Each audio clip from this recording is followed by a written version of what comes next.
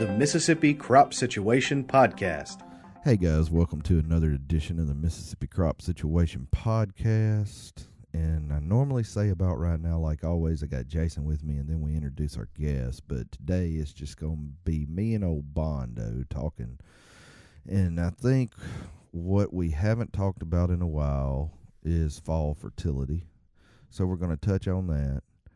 And then we're also going to touch on fall residual herbicides. I know we talked about it specifically in corn already this year, but this is going to be just kind of a general, doesn't matter what crop you're going, right? Isn't that what you had on your mind? Yeah, because I think a lot of the stuff, the crops are off or coming off, and a lot of the things that we're talking about are, spooling up for 2021 now.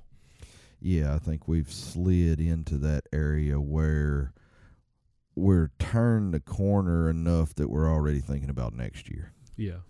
So hopefully, we can get everything out in a timely fashion this year, fall fertility wise, because I know last year we didn't get a lot of fall fertilizer put out. We didn't get a lot of lime put out due to weather events that hurt us there. And a lot of that stuff didn't really get done in the spring. Some of it got done, but a lot of it didn't get done in the spring.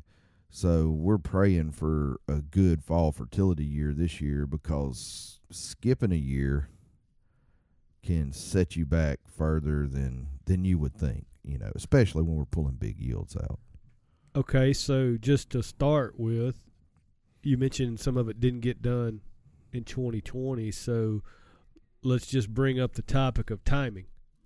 What's the appropriate timing? And, of course, we're talking about phosphorus and potassium here. Yeah. I mean, that's our, mixed fertilizer, whatever word you want to apply to it. But those are the nutrients that we're talking about. So what is the importance of timing, and what are the best timings? Yeah, and that really goes back to what soil you're actually working on, because we've got data that says timing's not that important if you're on a specific soil texture, right? Or a specific CEC range. If you're on that, I hate to say, middle ground CEC, anything probably greater than 12 and less than 30, haven't really seen that big of a difference in are we applying our nutrients in the fall up to the day of planting. Okay, so I'm not a soil guy, so I can use the terminology that you don't like to use. So give me what you got for a low CEC, so sandy ground, mixed ground, and heavy ground. And that way you don't have to say it. I would say if you're thinking it's cotton ground, you're going to be pushing towards that lower CEC, less than 12, probably less than 15. Yeah. Or less than 6. Yeah, or less than 6, just depending on what you're at. So I think if you think in your mind, I'm on cotton ground, we might need to start looking at how we put those fertilizers out in the fall, especially with regard to something like K that we can leach down if we have a very wet late fall and early winter. When you're talking about something like buckshot, really high CEC, greater than 30, sometimes greater than 40, depending on how black it is. We can judge that. Then we start thinking about, okay, now I got to look at pH, because I'm primarily concerned with P on the heavier ground, because it generally has an abundance of K, and we don't get a lot of yield response to K on heavy ground, irregardless of what crop we grow on it, right? So when we're talking about P, we've seen with our rice data, and we're starting to see with our soybean data, that if we've moved that application to the springtime, and when I say springtime, closer to planting or even up to or slightly after planting, we get a yield response when our pH is greater than 7.5. But before we really get into this P and K stuff, I want to take time to say, yes, we missed a lot of applications last year, but we missed more lime applications than we missed P and K applications, because you can put P and K out with the airplane. You can't do that with lime. So, if you think back to school And if you ever went to school at Mississippi State, you probably heard Jack Varco say this. We heard it in Arkansas. Nathan Slayton say this. If you had to take one measurement of a soil to judge everything else on, I want pH. We've got a lot of soils out there that we need to correct the pH on. I was talking to a guy just last week, and he was getting pHs as low as 5.3 on ground that you wouldn't expect that on, right? But if you think about if we're growing corn and we're growing rice and we're growing all cotton, all these nitrogen-loving crops, every time we add nitrogen to a soil, we're going to create acidity, okay? And depending on what form of nitrogen we add, we create more or less acidity, right? When we're talking about that, over time, you know, those good rates of nitrogen, that's what's lowering your pH, especially if you're in fields that have surface water irrigation and you're not getting the free bicarbonates out of the well water that we're cursed and blessed with, depending on what side you're talking about here in the Delta. Let's try to get the lime requirement fixed first if we can, and then we can move to P and K. My original question was, you know, timings of the P and K, so correct me if I'm wrong, pulling this together, what you've said in the last couple minutes here, we can wait till the spring if weather dictates to put our P and K out, but if we got a window of opportunity in the fall, err on the side of getting our lime application out, assuming a lime application is required on the field. That's correct. That's what I would do, because in all the data we've generated here, and that would be regardless of soil texture too. That's correct. In all the data we've generated here, in some of those soil textures, which is the bulk of what we have here, unless you're on the really, really light ground or really, really heavy ground, it's fine to put it out in the fall. We're not impeding crop performance to that nutrient. But the closer you get it to when the crop always needs it, going back to that 4 R's approach, is always... What are the 4 R's? Right source, right time, right place, right rate. Okay? And that might not be in a specific order that the Fertilizer Institute says them in. I couldn't have quoted that off the top of my head. So. Well, you're a weed killer. I mean, that's why I asked you what it was. You quote weed labels. I can quote this stuff. But moving it to the spring is not going to hurt yields. You know, there's been some false advertisement out there, I guess you would say, and I won't even say false advertisement, but there's this misconception that we've got to put phosphorus out in the fall and get it worked in the ground to get it available, and that's just simply not true. You know, most of the phosphorus products we apply in 2021 are 100% water soluble or greater than 80% water soluble, and we put it out and get a rain to incorporate it or disc it, and it's going to be there, right? So let's put that out of our mind and think, if we need to apply in season, or if we need to apply on the day of planting or 3 weeks before, that's not going to hurt the efficiency of that fertilizer if we didn't apply it in the fall. We generally apply our fertilizers in the fall simply due to logistics, because you've quoted this before, is the first pass you want to make in 2021 is the planter. On a lot of our soils, that would be accurate, I think. Yeah, so if we're setting up to do that logistically, wet weather, wet soil, trying to get across a lot of acres fast and not impede planting, that's why we do things in the fall. And I think there's a lot of, you mentioned a misconception out in the public. I think there's a lot of tradition that feeds into that too. I mean, that's just, you fertilize, you put P and K out in the fall. That's when you do it. Because that's when you generally have the best soil conditions as far as holding up a big, heavy fertilizer applicator to do it. Yeah, and of course, as you mentioned, the logistics, so the time factor to it too. What about budgeting? Because when I talk about fall herbicides, you know, budget inevitably comes up.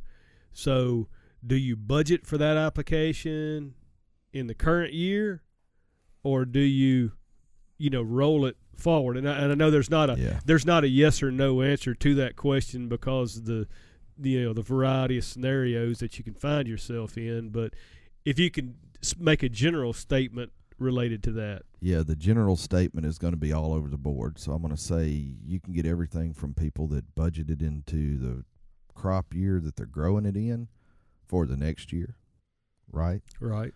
Or budgeting in the next crop year.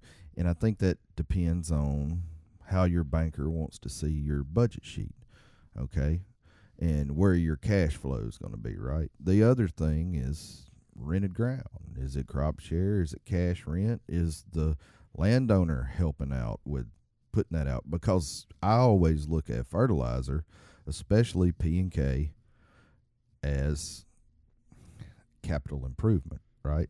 Yeah. I mean, that and lime too. I mean, yeah. lime's not necessarily a nutrient, but it's an amendment. And lime generally is thought of more by landowners as a capital improvement than P&K. If we can get that mentality changed a little bit, I think we'll have better quality soils in the long run. The other thing, and not trying to skip out on your question, but I think that depends on the individual enterprise operation and where they want to put it on the balance sheet. Correct. But we also got to talk and wrap around before we start talking about your herbicide about sulfur, because it's going to be a problem. Thinking about fall fertilization, sulfur is not one. I mean, I think about sulfur in the context of a shot of ammonium sulfate early season, mixed in with my UAN, 28005, that kind of deal. Right. I don't normally think about it along with P&K. So tell me what's on your mind there. When we're thinking about sulfur fertilization, there's a lot of guys out there that just can't fathom the extra cost associated with it, right? We're already probably spending $60 an acre on P and K and lime. So they want to put the cheapest form of sulfur out you can get, and that's elemental sulfur. Okay, well, the problem with elemental sulfur is it's got to oxidize and become available. The stuff you're talking about, thinking about in season, is all in sulfate form. Right. Water soluble, readily available to the crop. So we don't recommend 100% elemental sulfur for in-season applications, because that time that it generally takes to oxidize and become sulfate where it's plant available can range from 3 to 6 months, depending on weather, soil conditions, temperature, activity of the soil, all that stuff. So if you're looking at an elemental sulfur type product where the bulk of the sulfur in that product is elemental, that's going to need to go out in the fall to give you time to get a portion of that crop available by when the plant needs it. That will be based on the results of a soil test, I assume. That's correct. We soil test for sulfur. There's not a lot of data out there. You hear me talk a lot about critical levels, and this is when our fertilizer kicks in for P and K. There's not as much of that out there as for sulfur as it is for P and K, primarily because sulfur is a relatively new problem because we're not getting it for free anymore. Atmospheric deposition used to be our number one source of sulfur. It's no longer, so now we're having to buy it. All right, and we've moved to this grain-based system with corn and soybeans and less cotton, so we're removing more sulfur, and now we got to keep up with that. Then do you, based on the results of the soil test, do you prioritize sulfur with the lime application? Well, it depends on if you're trying to build soil test sulfur and you want to add some elemental into your program. Well, for the sake of argument, let's say that you're not even in the build mode, you're in the deficient mode, and you're going to need sulfur for the crop in 2021. Yeah. Do you try to get it out? I mean, could you do a elemental sulfur plus a pelletized lime? I mean, I know pelletized lime is more expensive than... No, generally you're not going to be able to do that. You would be blending that elemental sulfur in with your P and K. Yeah. But then that gets into the if I'm variable rate and I've only got 2 bins, how do I do it? But generally those lime rates are so great, and 2, 3, 4 tons an acre. You're not going to be able to blend something that's going out at 10 or 20 pounds an acre. So then if your soil test indicates that you need lime and your soil test indicates that you need sulfur, and then the weather starts going bad on you, do you get the lime out and then make a separate, an application just for the sulfur and hold the P and K? Or do you try to do them all? Because then you're looking, if you can't blend 3, you're looking at 3 applications. If if we're into the point where the weather gets us, I want the lime to go out first, and then if the weather gets us, we can take care of those other nutrients in season. We've got plenty data showing that you can go further than you think with P and K and sulfur and still have the same response as if you put it out prior to planting. And for instance, with our soybean work that we've been doing with the Soybean Promotion Board on sulfur, we know that we can hold that sulfur application as late as R3, and that be just as good as putting it out at the day we plant, because sulfur and how it starts moving in the plant, there's not that really huge demand till we start forming seed. We've got the same type of stuff with P, the same type of stuff with K. But you're going to have to endure some discoloration for a while. I mean, if you're holding it that long, right? There's going to be some symptoms. And generally, if you're deficient going in, you're not going to hold it that long. Yeah. Right. So, but if you're tissue testing for plant hunger and stuff, you might pick it up in season. So that's the whole point of doing that research is if we didn't soil test, we can tissue test in the season when something goes wrong, identify it and fix it. But we know, for instance, if you're farming soybeans, Jason, and you take a tissue test at V5 or V6 and it says you're sulfur deficient, I can tell you it's going to pay to put this sulfur out, because all of our data says up until R3, it's just as good as if you did it prior to planting, right? Where if we didn't have that data, we would say, okay, you're deficient, put sulfur out, and maybe you're at R4. And then we're like, well, it's going to help some, but your maximal yield has already fell off because you're past the point where it's the same as that early application. Does that make sense? Yeah, it does. So related to that, now we're into, late season fertilization, and I assume in that case the sulfur source would be a oxidized, a sulfate source. Right. So anytime that you're going to apply, I hate to say this, but anytime you're applying a sulfur source to a crop in the season that crop's growing, I want that source to be a sulfate-based source.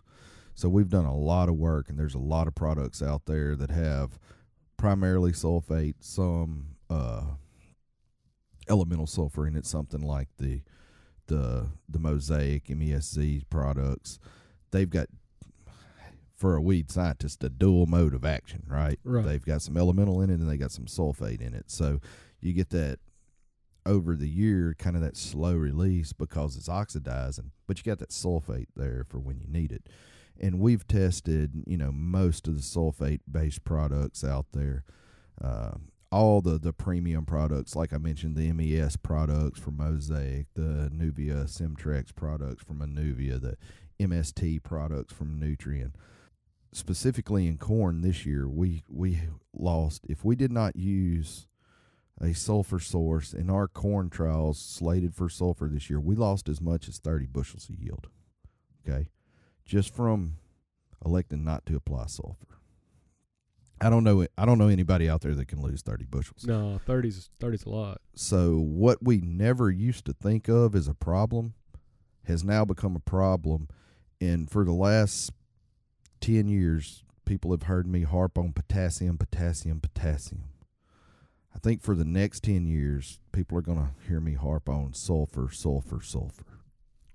Okay, so mentioning these late season timings, and this is something I've heard you say before, and I'd like to hear you comment on it. How do we go from fall to late in season? Well, we're wrapping around to next fall now. Gotcha. At what point do you get a benefit from a late season application in the current crop, plus making an investment in the following year's crop? Oh wow, we've got some research looking at that right now, and it's not clean enough to say the data definitively says this. But one thing we do know about fertilization is if I put a rate bigger than the plant's going to take up, the nutrient didn't go anywhere, right? Yeah. So say I'm potash deficient and I need 40 pounds to maximize yield in a late soybean application, but I put out 80. Well, that 40 is still there. It's not like a herbicide application where you're going to make that application, say, September, and then it's gone in 2 weeks. Or if it's a residual, gone in a month, depending on the thing. If we make a fertilizer application in September on a soybean crop to try to finish off that crop, and we put too much out, we just put it in the bank for next year. Yeah. So, I mean, in that, wrapping back to budgets, that would be a case where if a guy didn't have the experience of doing a late season application, a good point to convince him to use that would be, if nothing else, hey man, it's going to be there. That's correct. If the crop doesn't use it right now. And we get into that a lot with late season applications, because when we generally think about a late season in crop application, it's going to go out by air, right? And if we're putting something out by air in general, we're going to get charged for 100 pounds of product going out, irregardless if we need 100 pounds of product or not. So that's one of the ways that, like you said, to help convince that our data says, for the instance with sulfur on soybeans at R3, we can get up to an 8 bushel yield response as late as R3. Okay, well, a 8 bushel yield response is going to pay for the fertilizer and the plane. And if you put out more sulfur because you had to use 100 pounds of product, say you only needed 5 pounds of sulfur to finish that soybean crop, and you just put out around 20 with 100 pounds AMS. All right, now we're working on next year. I hear you talk about phosphorus. I think the way you describe it is we can accurately predict a phosphorus response, and this number of times, 4 out of 5 times, or whatever the number is that you say. Is the response to sulfur more or less, the prediction of a response to sulfur more or less consistent than a response to in this case particularly phosphorus? Well, we don't know.